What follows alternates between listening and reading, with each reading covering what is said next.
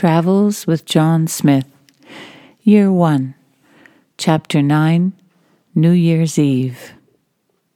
I am looking out at the Yangtze River from the 24th floor of the Marco Polo Hotel in Hankou, one of the 3 cities that blend into what is called Wuhan.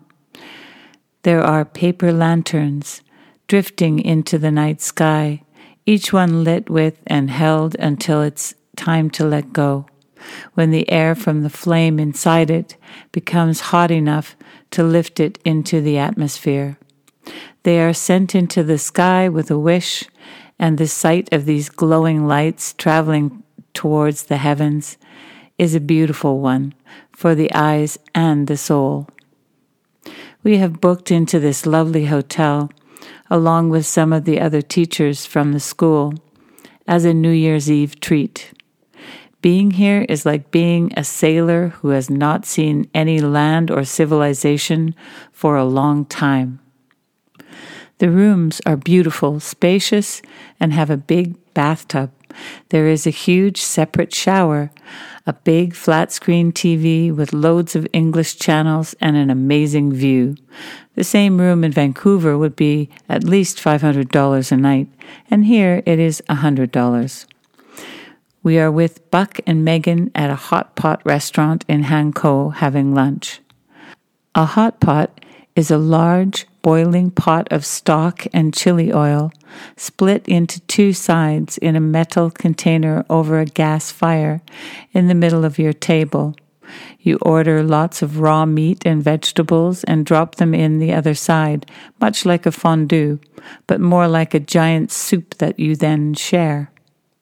Megan and Buck are both very good-looking people and look like they have stepped out of a fashion magazine at the best of times.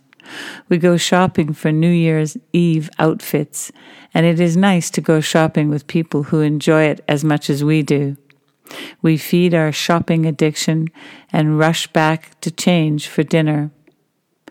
Buck is a friendly guy and knows a couple of words in Mandarin and must have a good accent because every time he says something to a waiter or taxi driver, they launch into trying to have a conversation with him. And then as he repeats over and over that he doesn't understand them, they look either amused or confused. We gladly handed the responsibility of getting things and going places to him on this trip. He and Megan have been taking private lessons and know some essential words that we still do not. I feel ashamed at the lack of progress I have been making. John has at least learned the numbers. John is wearing a black, slightly shiny Yao Ming suit. That's what John calls it, as he saw a picture of the China's star basketball player with the same suit on. And I am wearing a metallic, very shiny, like fine chainmail mini dress. We go to a pricey but tasty restaurant for food that does not have the taste of China, with a few of the other teachers. As in most parts of the world, on New Year's Eve, it is difficult to get back to the hotel as there are no taxis available. We are in a bar near the hotel billed as Wuhan's first jazz and blues club. The band is Chinese, and though sometimes it is hard to hear the words of some of the songs, but who can understand Joe Cocker's songs anyway, they are tight and good musicians. A couple of us try to dance in front of the stage, but we are ushered to an upstairs area where there are couches, which suits the side of me that thinks we need to be in a VIP area, and a floor area big enough to stomp around on. The floor seems to bounce a little too much, so I am not sure how close we are to being in the news tomorrow as the casualties of a collapsing floor. It's midnight, and we bring in the new year in a place that feels like home with some lovely people. The band are on a break, and John and I are about to leave. Buck says he spoke to the owner, and we can get up on stage if we want. Bryn, Buck, and Andre, the owner, and I jam the song Rock Me Baby, which I love singing because I can belt it out and there aren't many lyrics to remember. I called John up to the stage to do Hu Shua Ba Dao, John's blues song in Mandarin. Andre takes our names and numbers and asks which part of Wuhan we live in. I say Wuchong, and he says he has a smaller club there too, so who knows, we may get a gig there. Great way to end the evening. It's morning, and I am in the hotel swimming pool, which is heaven. They tell us we must wear bathing caps in the pool. John and I are the only ones here. There is a beautiful view of the Yangtze River from the hot tub. We watch the highlights of the fireworks in London, Hong Kong, and Sydney, and surf the English TV channels for news of what is happening in the world. We notice there is a New Year's buffet brunch in the hotel cafe, so we indulge ourselves. It is amazing. Every food you can think of, and there is no taste of China. There is roast chicken, vegetables, sushi, French cheese, breads, and dessert of every kind, etc. We walk along the Yangtze River. It is an end-of-the-world day, but the sun is trying to break through, so it is like the moon or a white metal disc in the sky. People are flying kites of every description on the riverbank. There are colorful giant fish, snakes, and eagles in the sky. People smile and say, Happy New Year. From a distance, the beach looks like a place where we might have picnics on a Sunday, but as we get closer, we see it is pebbles and mostly dirt with lots of cigarette butts and bits of plastic washing up on the beach. John skips some stones into the river. We see a black bin liner bag wash up on the shore that looks like it may have contained a body in it. I have watched too much Dexter. It sits bobbing on the shoreline next to people posing for a picture. We walk as far as the ferry terminal as we want to catch a ferry back over to Wuchang. We buy 2 tickets and move into a floating area that appears to be a waiting room, but I wonder if it is the actual ferry.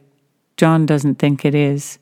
I ask several people if they speak English, but no one does. I show the ticket to someone, and he points to another area where we wait until a small boat that holds about 25 people comes speeding up to the dock. People are now crowding towards the boat, so we join them and almost get knocked into the Yangtze while trying to get into the boat. The captain starts the engine before we are on it, and I wonder if they will speed away while one foot is on the dock and the other in the boat. We get on and even get a seat, but not together. We get to the other side of the river, and the thought of catching what would add up to 2 buses and another 2 hours fills me with horror after the relaxing weekend we just had. We decide to take a taxi. There is freshly washed laundry hung on hangers outside almost all of the windows of the apartments we pass, and alongside the laundry there are ducks or fish or slabs of meat hanging too, drying in the air and the winter sun. We have some Coke Zeros on our balcony at the school, and they have to be wiped off with a cloth to get the deep layer of dust off. I wonder how this is done with meat or fish. We stay in for the rest of the evening. We turn on the heater full blast while we watch movies, so it is toasty and warm in the apartment. The heaters in the apartment are large, standing heaters that double as air conditioners in the summer. The apartments are cold, as there is no central heating, and on the coldest days, the floors are freezing, and any part of your body that isn't right in front of the airflow, for example, an arm or a leg, will be cold while the rest of you is boiling. There is lighted display on the front showing what the temperature is. It says it is 26 degrees centigrade in the room.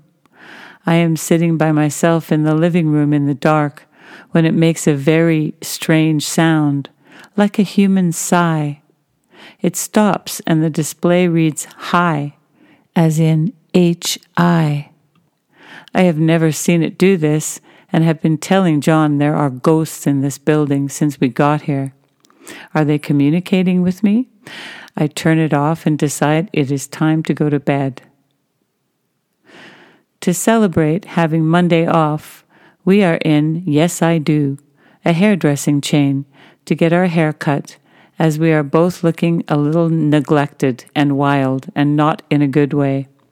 John says the place should be called No I Can't, so I decide it may be a risk to get my highlights done.